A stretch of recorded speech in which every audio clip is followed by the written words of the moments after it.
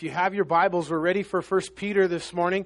We're starting a brand new series in the book of Peter.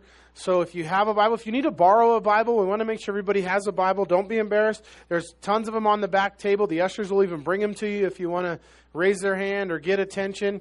Then they'll have a Bible for you. Open it up towards the back somewhere. You're going to find 1 Peter, and in there is where we're going to begin today. So as you guys know, when we started 1 John, and we just finished a series, probably one of my favorite that we've done here was a study through 1 John, and John as the apostle of love. We spent the first week in that study getting to know who John was. And it was important, and I felt like as we read the book of John, 1 John that is, wouldn't it kind of make more sense for us if we knew something about the author? And so we started with where Jesus first met this guy. And we followed his life and his journey with Jesus, and it brought us to his writings later in the Bible, 70 years later, chronologically in time. So today I hope to do the same thing with you. Today I hope to carry us and bring us up to the point where Peter writes. But I want to go back and start the place where Jesus first met him. I want to do something today that's making me a little bit nervous and scared, but because I've never done it before. But I want to tell you the story of Peter in first person. So I think I got the belly for it.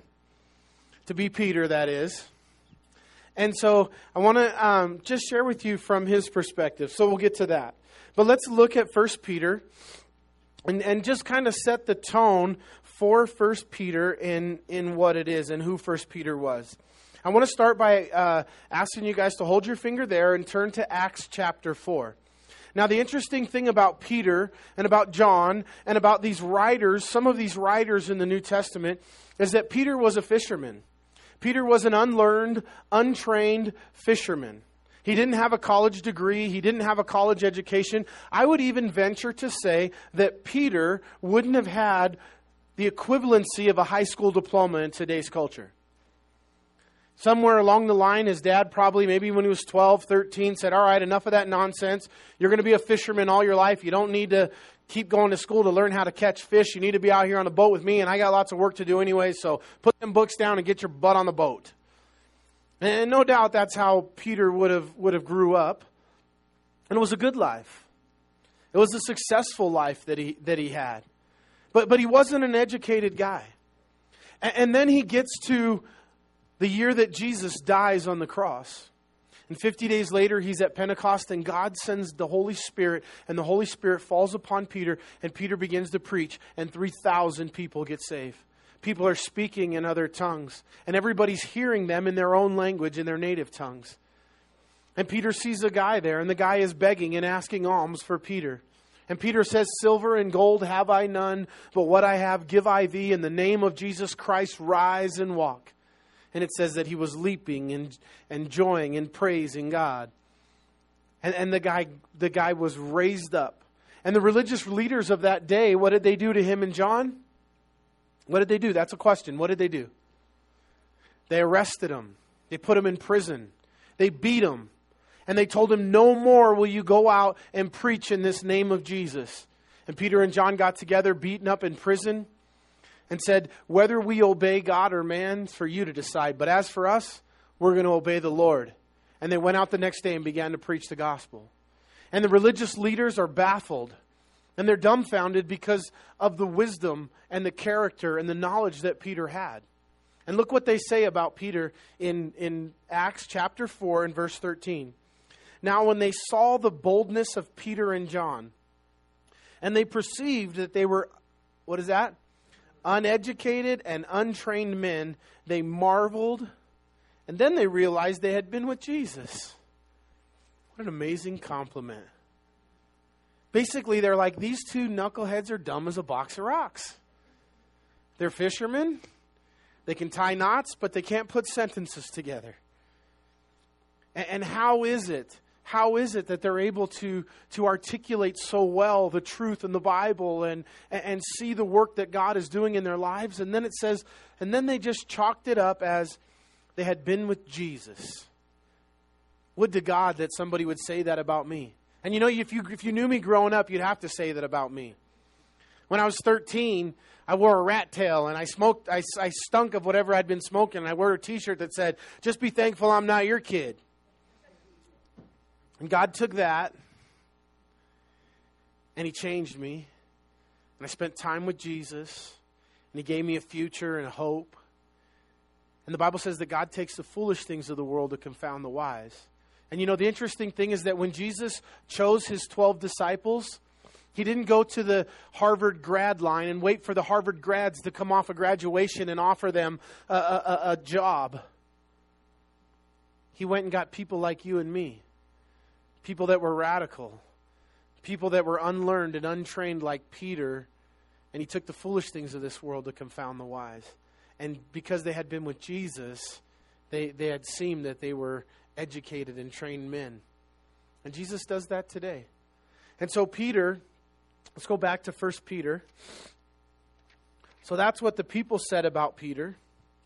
And just to set the context with which Peter wrote his epistle in, John, as we just got through going through, John wrote his books, 1st, 2nd John, 3rd John, chronologically when? At the beginning, middle, or end of the Old Testament writings? At the end, right? Those were the last 3 books recorded in the New Testament chronologically, sometime between 90 and 100, 70, 75 years after Jesus died on the cross. Peter's writings come somewhere about 65. 63, 65. And at the time of Peter's writings, the ruler of the world was Caesar Nero. And Caesar Nero was a crazy dictator in Rome who was responsible for murdering 6 million Christians. He would dip them in wax and he would put them in his garden and he would light them on fire and use them as human candles as he would ride his chariots naked through his gardens singing, "Well, you are the light of the world! You are the light of the world!" He was completely off his rocker. You can go to Christian historians or you can go to secular historians and they'll tell you the same story, that all of Rome burnt during the reign of Caesar Nero. Caesar Nero was a madman. He wanted to rebuild Rome and make it bigger and grander than it was. And so he set it on fire. They had a Colosseum there that would seat 100,000 people, Roman Colosseum. It wasn't grand enough for him. So he had it set on fire, and in its place he built one that would seat 300,000 people. Can you imagine using the bathroom in that place? Can you imagine the scale? The largest stadium we have in the United States is in Michigan. It'll hold 107,000. I think the one they're going to build in LA is supposed to beat it. 300,000 people. He rebuilt all of Rome. But the word got out because he didn't set Rome on fire by himself. He had help and he had henchmen. And the rumors started to surface that he was responsible and he needed a scapegoat. And so he blamed the Christians. And he said lots of things. You know, the Christians kind of, they had some problems anyways. You know, once they gathered, they would eat somebody's body and blood in the sacrament and in communion when they would take communion. You guys look at me like they ate people's body and blood. No, they ate a little cracker. Calm down, people. They had a little juice they bought at Walmart. And they called it communion. And the world twisted it into mean that they did weird things. They were always talking about being the fire and that Peter's going to write about the world being set on fire. And so Caesar Nero had a perfect scapegoat and he blamed the fires of Rome on the Christians. And what pursued was 6 million Christians were murdered in the first century. It wasn't until a couple years ago that we've seen that type of persecution since that time. But we've passed that number, and today we live in a day, in a place where around the world more Christians a year are being murdered than any other time in all of human history. But here in the West, we don't live with that kind of persecution. But to set the tone of where Peter wrote, just understand as we go through this is the culture. This is the life, the reality that he's writing under, this rule of Caesar Nero where Christians are being murdered, and it's very hard, and the church is under heavy persecution. So Peter writes, let's look at it. In chapter 1, verse 1. Peter, an apostle of Jesus Christ, To the pilgrims, I want you to underline the word pilgrims. To the pilgrims of the dispersion of Pontus, Galatia, Cappadocia, Asia, and Bithynia. Elect according to the foreknowledge of God the Father in sanctification of the Spirit for obedience and the sprinkling of the blood of Jesus Christ. Grace to you and peace be multiplied. Blessed be the God and Father of our Lord Jesus Christ, who according to His abundant mercy has begotten us again to a living hope through the resurrection of Jesus Christ. I want you to underline living hope. So Peter, his heart, listen, everybody say hope. Hope. Say it again, hope. So hope is the absolute expectation of coming good. Hope is the absolute expectation of coming good. You guys ready? The absolute expectation of coming good. Did the people that Peter was writing to in his day need hope? Absolutely. And so Peter becomes, in essence, the apostle of hope. You guys ready for some Bible trivia? Don't look. 1 Corinthians chapter 13. I'm going to give you a clue. We call that the love chapter. Hebrews chapter 11, we call that the faith hall of fame. Back to 1 Corinthians 13. So we got faith in Hebrews, love in 1 Corinthians 13. The very last verse of 1 Corinthians 13 says what? Faith, hope, and love. These three, but the greatest of these is faith. No, I'm just kidding. We'll let Creflo Dollar preach that sermon, not in this church. Faith, hope, and love. The greatest of these is love. So in that, we have the Apostle Paul who deals with faith more than any other writers and any other apostles. In essence, he's the apostle of faith. And then we have John, who we've been studying, who's the apostle of? I hope you know that one. I'd hate to have to start that whole series over again. No, we got that one, right? He's the apostle of love. And Peter is the apostle of hope. And he writes more about hope than the others.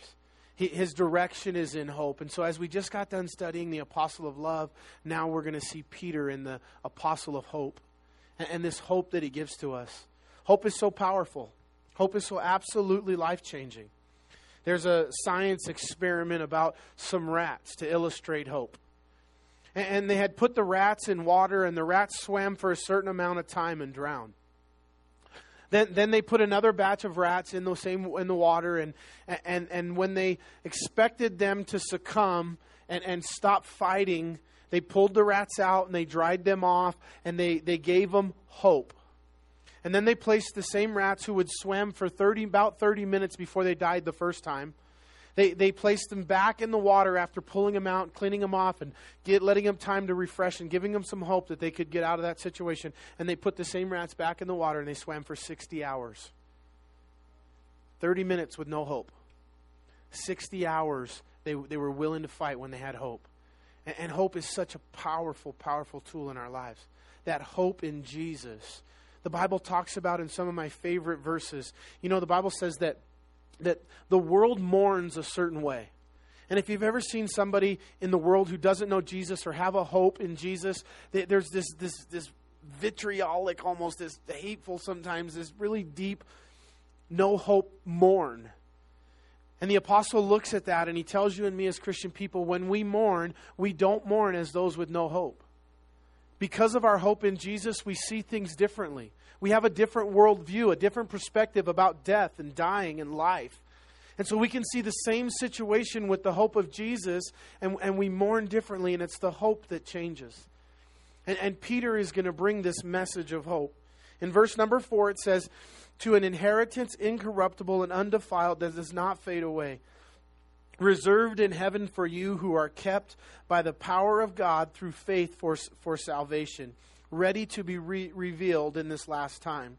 In this you greatly rejoice, though now for a little while, if indeed you have been grieved by various trials. So verse number 6, I want you to underline greatly rejoiced and various trials. Greatly rejoice in various trials. Do you guys often use those words in the same sentence? Rejoice in trials and great trials? Not very often. Even biblically, we don't rejoice in great trials. Yet, I have yet to see one of you post on your Facebook or call me or text me or just come tell me how terrible something is happening in your life and just how excited you are about it. How happy you are to be in that situation and just so giddy about it. But yet, there is this connection in the Bible that these fires and these trials that God allows in our lives, they produce a character, they produce a godly outcome that you will not get apart from those trials. And Peter is preaching to a group and to us and telling us in this hope in Jesus, even in trials, there is a hope. Let me quick example, and I'm not really teaching this verse. I'm just trying to get to the point where I can give the background of Peter's life. But Shadrach, Meshach, and Abednego. You guys know the story, right?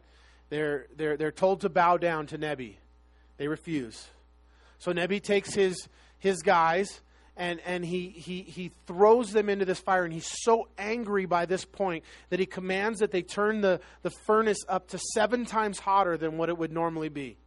So maybe it was a furnace with 4 walls and an open ceiling, and it would have been a place where things could go in and have an opening, and in there the Shadrach, Meshach, and Abednego are thrown into this fire. The Bible says that the flames were so hot within the furnace that when the soldiers got near to throw Shadrach, Meshach, and Abednego in, what happened? The flames came out and consumed the soldiers. So Shadrach, Meshach, and Abednego, now they're walking around, and all of a sudden Jesus is in the middle of the fire with them. And they're dancing, dancing a little jig. They're having a good time in there, and people are looking inside like freaking out. And Nebi shows up, and he says, "Didn't I throw 3 men in the fire? And yet I see 4. And the 4th is as if the Son of God."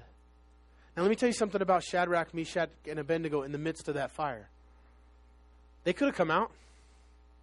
Do you think any soldier was going to grab them and throw them back in? There was nobody in their right mind that was going to get anywhere near that fire again. They were free. They were scot-free. They were out of the fire. Did they leave the fire? They stayed in the fire. Why? Why?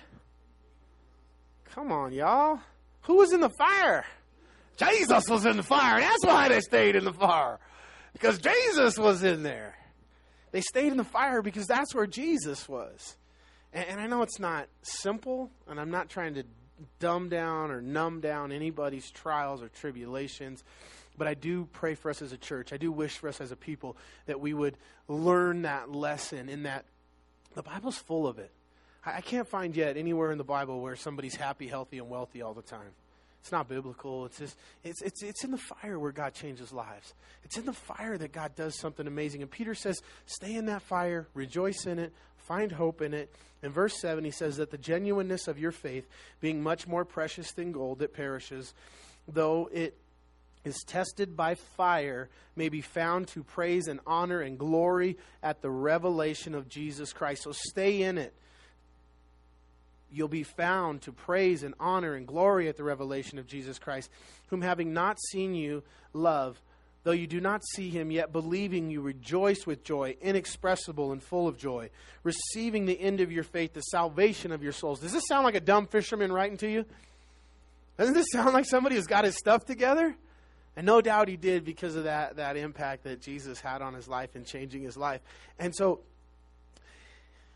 the first word I asked you to underline in verse 1 was what? Was pilgrim. Our first pilgrim was who?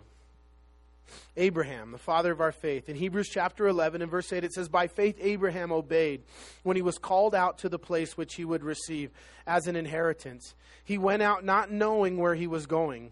By faith he dwelt in the land of promise, and is in a foreign country, dwelling in tents with Isaac and Jacob, and heirs with him of the same promise. For he waited for the city who has foundations, whose builder and maker is God. There's only one city that has foundations, whose maker and builder is God, and that's New Jerusalem, heaven, where you and I will spend eternity. That's the city that has foundations. And the crazy thing about Abraham was God said, hey, Abraham, go. And Abraham didn't know where he was going, and he didn't say, okay, where should I go? Like by the time he got like halfway down the street, he realized that God never even told him where to go and what direction. He just said, go. And the crazy thing was that Abraham obeyed. He just went. He didn't even know where he was going.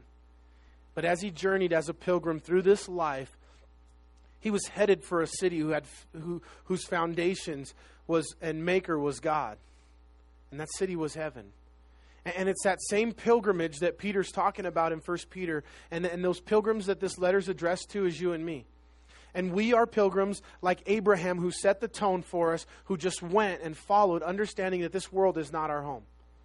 We are just passers through. The Bible describes it as a tent that's temporary. And that our real house is in heaven. Our real dwelling is eternal. Amen? And so as pilgrims, this is who Peter is writing to. So now I want to give you the history of Peter's life. And here's my heart in this, you guys. My heart is that, again, and I think I've said it already probably 3 times. But if we just read and look at what Peter said, and we remove that from who Peter is, I think we're going to miss some of it. I want us to study the next 4 or 5 weeks through 1 Peter with this in mind, that Peter was somebody of like passions. He was somebody like you and I. Somebody whose heart was broken many times. So as I tell his story, I'm just going to, if it's okay with you guys, I'm just going to become Peter. Is that all right? All right, here we go. Hi, I'm Peter. I grew up in the city of Galilee. Oh, what a beautiful city. Galilee, as far as I'm concerned, was one of the most beautiful places in all of Israel. I was a fisherman there. My dad was a fisherman before me, and it was a family business, and we were good at it. We knew the Sea of Galilee, and we loved that area, and everything was wonderful. I can remember when Jesus came to town, I first started hearing about this guy. Many people believed he was the Messiah. Some said he was a prophet and a good man. And his teaching was growing, and people were coming to follow him. And I can remember when he was in Capernaum. And after he had taught all day, I was home and I was tending the nets. And I was there working in the family business, and Jesus came to me. Can you believe it? He came to me and he said, "Follow me and I will make you a fisher of men." I remember that day. I had a decision to make. I was a successful fisherman. And to follow Jesus would mean to leave everything that was accustomed to and everything that was comfortable and that I knew. And I'm so glad I made the right decision that day. I'm so glad I decided to follow Jesus. And that day I left the nets and everything that was comfortable and everything that I knew, and I began to follow Jesus. In those early days, he came to my house. We had been working, and Jesus had been all day on the praying and spending time with people, and went to church that morning. And in between church and the evening stuff, came to my house. And he healed everybody who was coming. He even healed my mother-in-law. Now, I wasn't sure how I felt about that, but the good thing was my mother-in-law, she was able to cook for us, and you would have loved her cooking. She was a great cook. And Jesus just continued to minister and heal people all day. And the very next day, the crowds came back expecting the same thing. And I was excited, and I wanted Jesus to come and heal all the people and touch them. But Jesus had other plans. So, I felt like, maybe Jesus needed a PR person. Maybe he wasn't so good at some of those things. And he wanted to do things differently, and he was in a different place. And I wanted him to come and where the crowds were. But, Jesus really wasn't so interested in just the big crowds. He was more interested in the individual people. And so we followed Jesus as he began to travel. I can remember the first time I watched him heal somebody with leprosy. Leprosy is an ugly thing. Leprosy today is something that we don't see or deal with often. But in my day, leprosy was a death sentence. It was worse than a death sentence. Because everybody that you love and care for could never touch you. Never touch another human soul. Can you imagine never having physical touch again? Can you imagine being so dirty that when you walked on the street, if somebody even got within 50 feet of you, you'd have to yell at them, "I'm dirty and unclean," and they would get away from you as fast as they could? We saw a leper one day, and Jesus began to approach him. And again, I wanted to warn him, and maybe he didn't know the dangers of approaching somebody with leprosy, but Jesus was so different. And he came, and he was face to face, and he touched him, and he healed him. I watched him heal blind people. And I watched Jesus do so many miracle things. One day he told us to go to the other side of the sea. The Sea of Galilee, that one that I had grown up on. And that particular day, we all got in the boat, and Jesus was with us, and there arose a huge storm on the Sea of Galilee. You know, we get these storms in storm season, but this one was unique. And the waves were crashing, and the wind was blowing, and I was sure that we were all going to die on the boat. And Jesus, he was underneath sleeping. Can you believe that? Sleeping. So finally I went down and I roused him out of his sleep, and I said, Jesus, don't you care that we're perishing and we're going to die? And he looked at me with disappointment, as if to say, Peter, you just don't get it. Don't get what, Lord? And he got up and he came to the bow of the boat, and he stood on the bow of the boat, and he raised both of his hands to the heavens. And he just said 2 words, be still. I've never seen anything like it in my life. 2 words, and the entire Sea of Galilee became immediately a sea of glass. And we got to the other side just like he said we would. When we got to the other side, we were in a place called Gadara. In Gadara, they had this really infamous man, demon-possessed guy. He was all over the news, and was on everybody's Facebook pages and their Instagram from all the weird stuff he was doing all the time. And everybody was so afraid of this guy. It was rumored that he was filled with 6,000 different demons. And he would run naked through fire, and he would cut himself, and he was evil, and they would chain him, and he would bust chains, and nobody could keep him, and everybody was just terrified. But not Jesus. Jesus was so different. Jesus came, and Jesus cast the demons out of this guy. I'll never forget that day. He cast the demons into a herd of pigs that were near there, and they ran down the hill and committed suicide. It was the first time we had deviled ham. Jesus. But you know, Jesus was just amazing to be around. I remember Jesus was not liked much by the religious leaders and the rulers. For whatever reason, they just didn't get along with Jesus real well. They didn't see the Jesus that I saw. They didn't know the Jesus that I knew. But there was one of them. His name was Jairus. And he had a need. And you know, the funny thing about Jairus was that even though he didn't like Jesus, when his daughter died, he came to Jesus.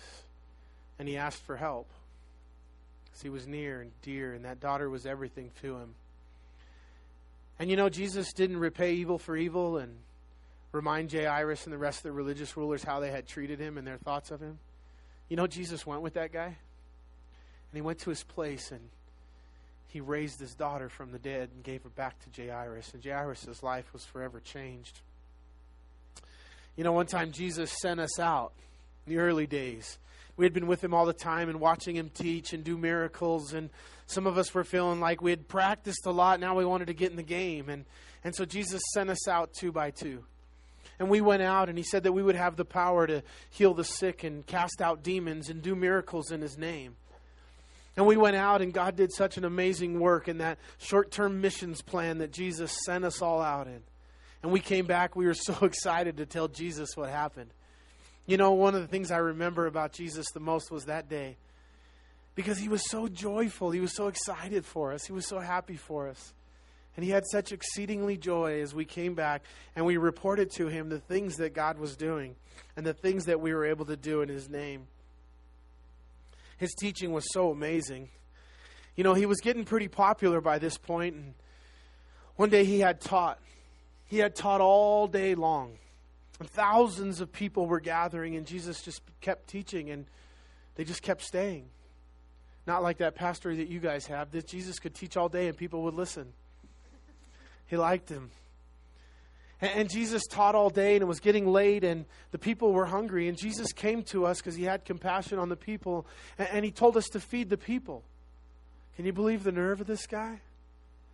We're like, where are we going to get enough food to feed all these people? A year's salary wouldn't feed all these people. And Jesus said, well, what do you have? There was a little boy among us, and he had one little Lunchable.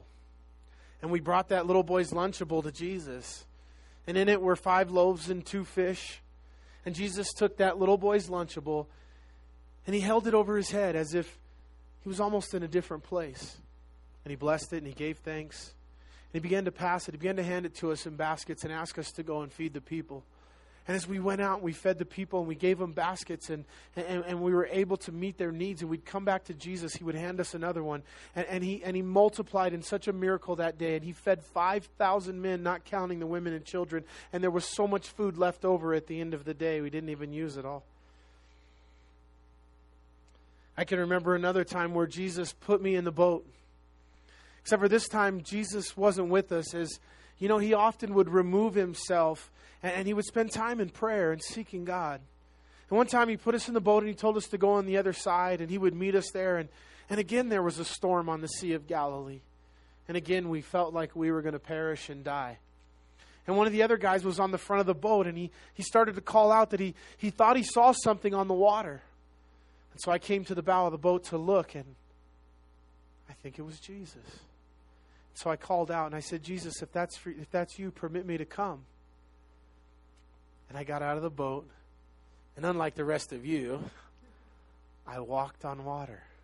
Do you know me and Jesus are the only people in human history that have ever walked on water? You guys can't put that on your resume. I always get a hard time for being a bull in a china closet, which, guilty, but I got to do some great things following Jesus. I walked on water. And you know, that day I took steps towards Jesus and everything was wonderful. And then these big waves were coming and I got afraid and I took my eyes off of Jesus and I started looking at the waves and the wind and I sank. And I just remember a hand pulling me out of the water and placing me back on the boat. There was a time when Jesus was teaching in a house and I was with him. And he was there and there were so many people that wanted to hear Jesus and be healed and touched that they were crowding in the house. And pretty soon rocks and dirt started hitting me on the head and I looked up and sure enough somebody was on the roof tearing the roof apart. And they lowered a paralytic down and into the room where we were. And they wanted Jesus to heal him. And Jesus looked at the paralytic and he said, your sins are forgiven you. You know, those guys were a little disappointed with Jesus. But Jesus said that because his illness was caused by his sin. And then Jesus went and healed him anyways. But Jesus was so wonderful. We went to Jerusalem often. It was nothing like Capernaum. I didn't like Jerusalem. Full of tension, and the Romans were there, and the religious folks were there, and they were always angry with us and Jesus, and they were even baiting Jesus into healing people on the Sabbath. There was times when Jesus just would have compassion and they would wait till the Sabbath came and they would purposefully bring Jesus sick people to see what he would do. And you guys know what Jesus did. He would touch them and heal them. And they would get so angry because Jesus was doing work on the Sabbath. And I thought to myself, what's wrong with these people? Somebody's life is changed and healed and is better. And yet they didn't get it. You know, I traveled with Jesus all over Israel, from the far south to the far north. The farthest north we ever went in Israel was a place called Caesarea Philippi. Pastor Chris is going there in November of 2018. You should go with him. It's beautiful. It's one of the second most beautiful place in all of Israel next to the Galilee. It's the greenest place in all of Israel. And in Caesarea Philippi in the far north is the headwaters of the Jordan River. The most beautiful, crisp, clear water just coming right out of the rock as if it came from heaven itself. And in that place in Caesarea Philippi, there was a temple to the god Pan. And it was a place of idol and pagan worship that was there. And Jesus took us there as disciples, and as we were there, he looked at us and he said, all of these people are here worshiping and making all these different choices for their life. Who do people say that I am? And we went and we took turns answering Jesus' questions of who people said he was. But Jesus wasn't really too interested in what everybody else said that he was. He was really more interested in who we thought he was. And then he looked at us and he said, but who do you say that I am?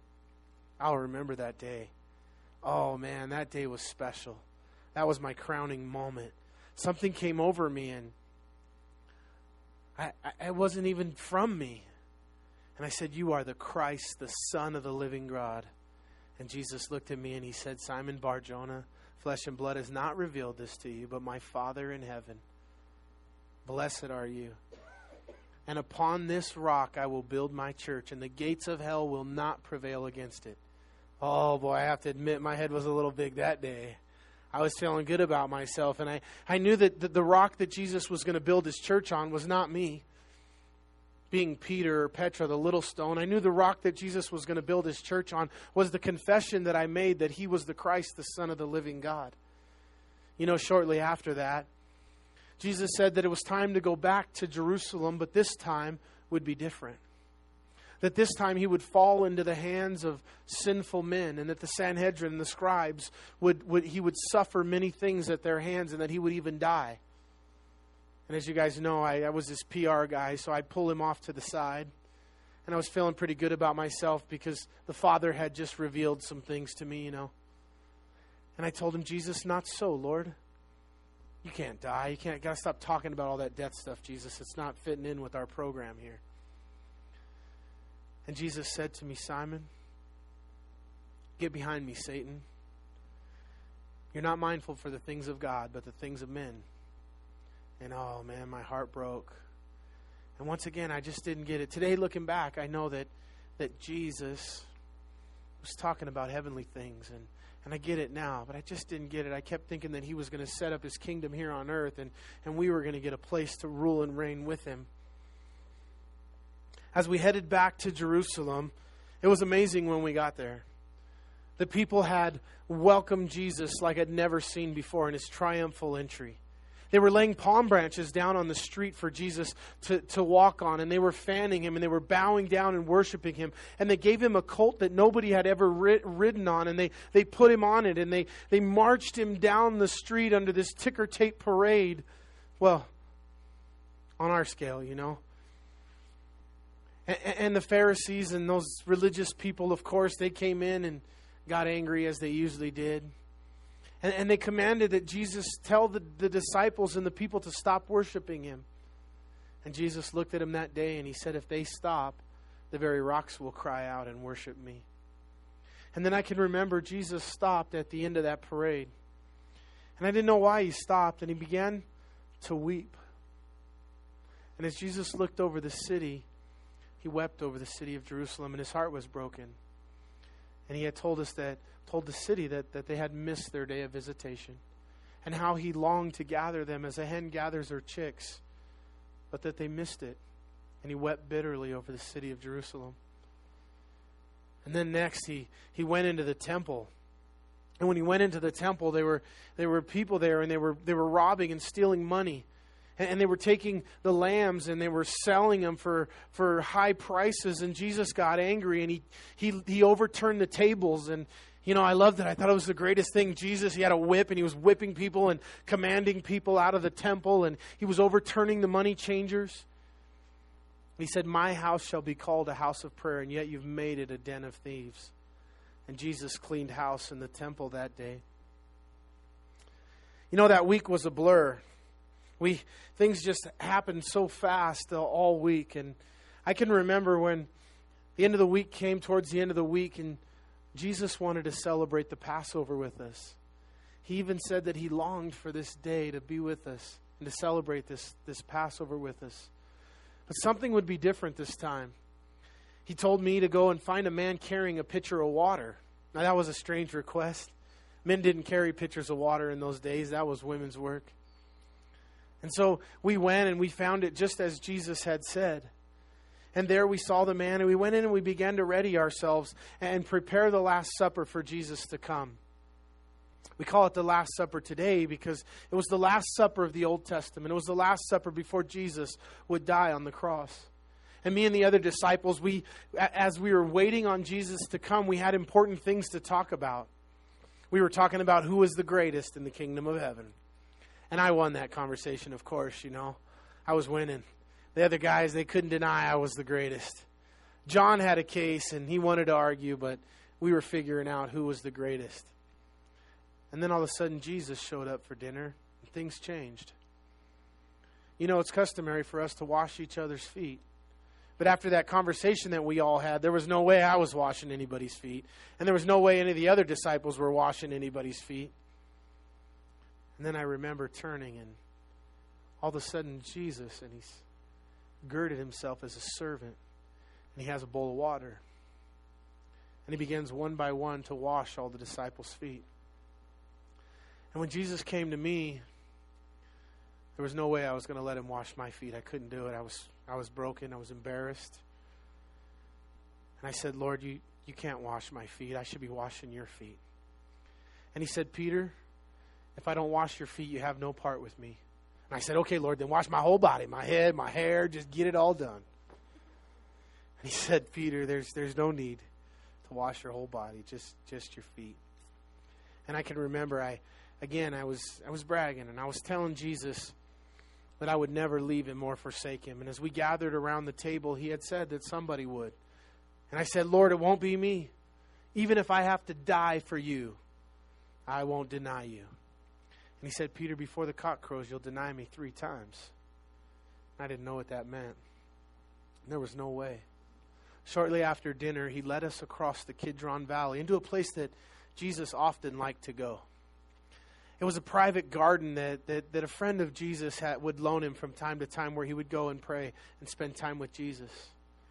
First thing I remember about that night after we left the upper room and headed to through the Kidron Valley to the upper room was the sacrifices were taking place in the temple. And there was hundreds of thousands of sheep that were being sacrificed. And the blood and water was coming through the Kidron Valley, and we had to cross over it. And Jesus' robe went through it as we crossed it, and his robe was mingled with blood and water. I'll never forget that impression it had on me. Because when we got to the garden, I'd never seen Jesus this way in the 3 years that I followed him.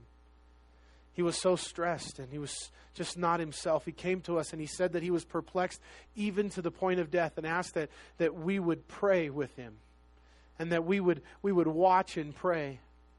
And it had been a long week.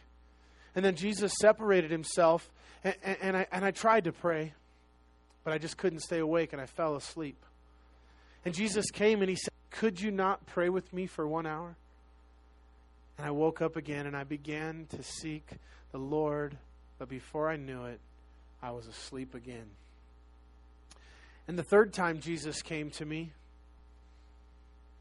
it was all just happening so fast.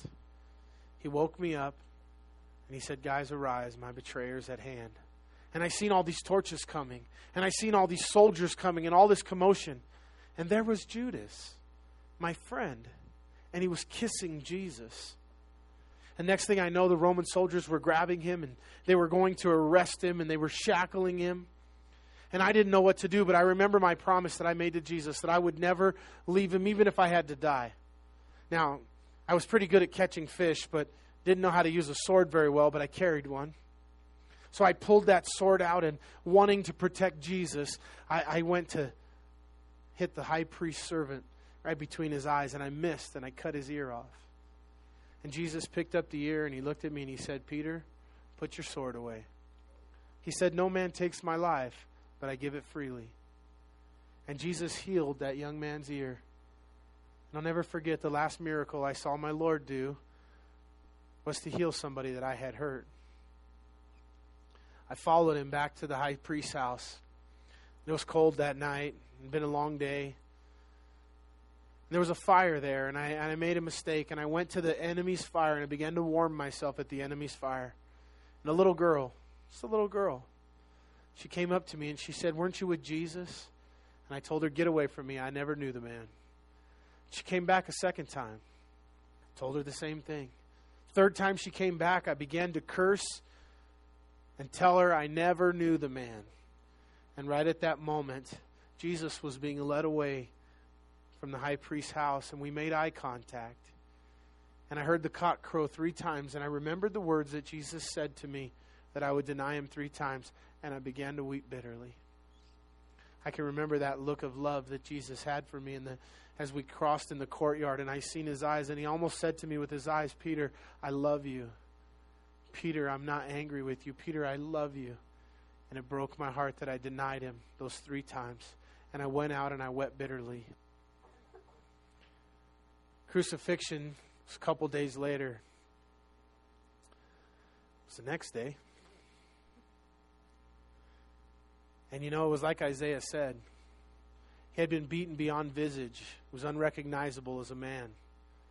It was it was the most brutal thing I'd ever witnessed in my life. But I was there.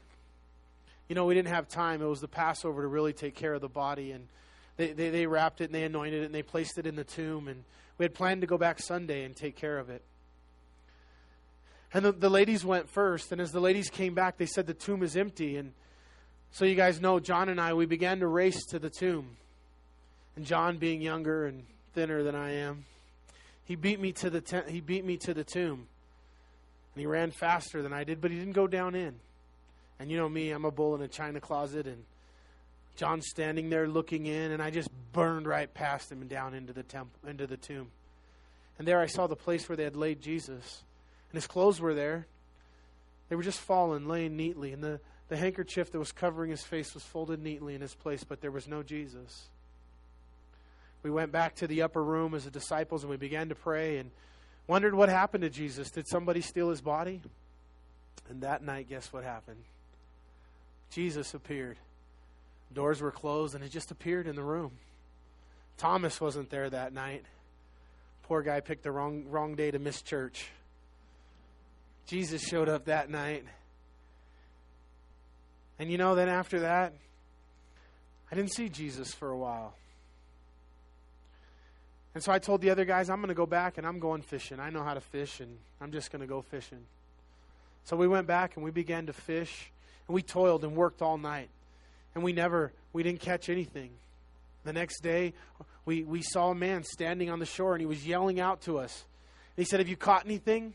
And if you know us fishermen, we don't like to tell the truth about catching fish, right? But we told him the truth, and we said, "We've toiled all night and caught nothing." And he said to cast the net on the other side. And as we did, we hauled in the biggest catch we've ever hauled in my life. And at that point, I knew it was Jesus. And I jumped in the water, clothes and all, and I swam to the shore where he was there cooking breakfast for us. Best fish I ever ate. And Jesus looked at me and he said, "Peter, do you love me?" And you know, Jesus was asking me if I agape him, if I really love him, and I did love him, but I knew in my heart I wasn't sold out, and I was struggling. And I said, "Lord, I like you." And he asked me 3 times, "Peter, do you love me?" And he restored me. And then he led us from there, and we went as far as Bethany. And we stood there, and we watched him ascend into heaven. And 2 angels appeared. And they said, "Guys, men of Galilee, why do you stand here gazing into heaven? The same Jesus who went up will come down again." And then we obeyed what he said, and we went to Jerusalem. And he said to tarry ye there until the Holy Spirit would come and give us power. And we waited in Jerusalem, and sure enough, on Pentecost, Jesus fulfilled his promise to us, and he sent the Holy Spirit with power. And a rushing mighty wind came out, and we went out into the streets of Jerusalem, and we began to preach the gospel, and 3,000 people got saved. We went out into the streets, and we healed blind people, and the deaf walked, and the lame, what do the lame do? The lame walked, and the deaf heard, and the blind saw. And then the most amazing thing happened.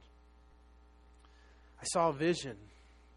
And you guys know Jesus, after all the times that I had denied him, put my foot in my mouth, and I told him, "Not so, Lord," and I did all these dumb things throughout all the years, he was still using me. Even so much so that he gave me a vision that he would let me help bring the gospel for the first time in human history to the Gentiles. And I had a vision to bring the gospel to a man named Cornelius. And there I got to share the gospel with him. And I realized that Jesus was bringing the gospel to the Gentiles. And now, here I am years later, and I'm writing this book to you, 1 Peter. And these are my experiences. Amen? All right, let's stand.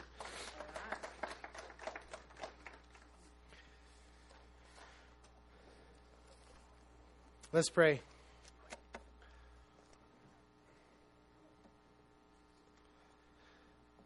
Father God, we come before you and we thank you, Lord Jesus, so much for this day. And Father, we thank you for Peter. We thank you, Lord Jesus, for really his story, Lord God. And there's so much more in there that I just had to cut out today to get through it. And Lord, the Mount of Transfiguration and just the many other things that Peter was a part. But Lord, the story is, the truth is that this is a guy who walked with you for 3 years and you radically changed his life. You took him from somebody, Lord, who was lowly and common, and you made him extraordinary. And Lord, I know there's people in this room right now who would be like Peter, and yet, Lord, in your hands, you'll make them and you'll make us extraordinary.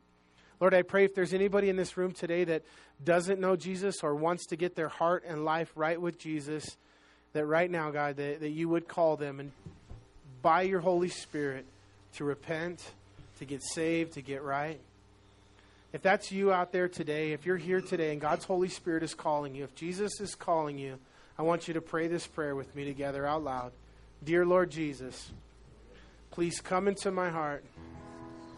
Forgive me of my sins. Be my Lord and Savior. Fill me with your Holy Spirit. I believe that you died and rose again. In Jesus' name, amen.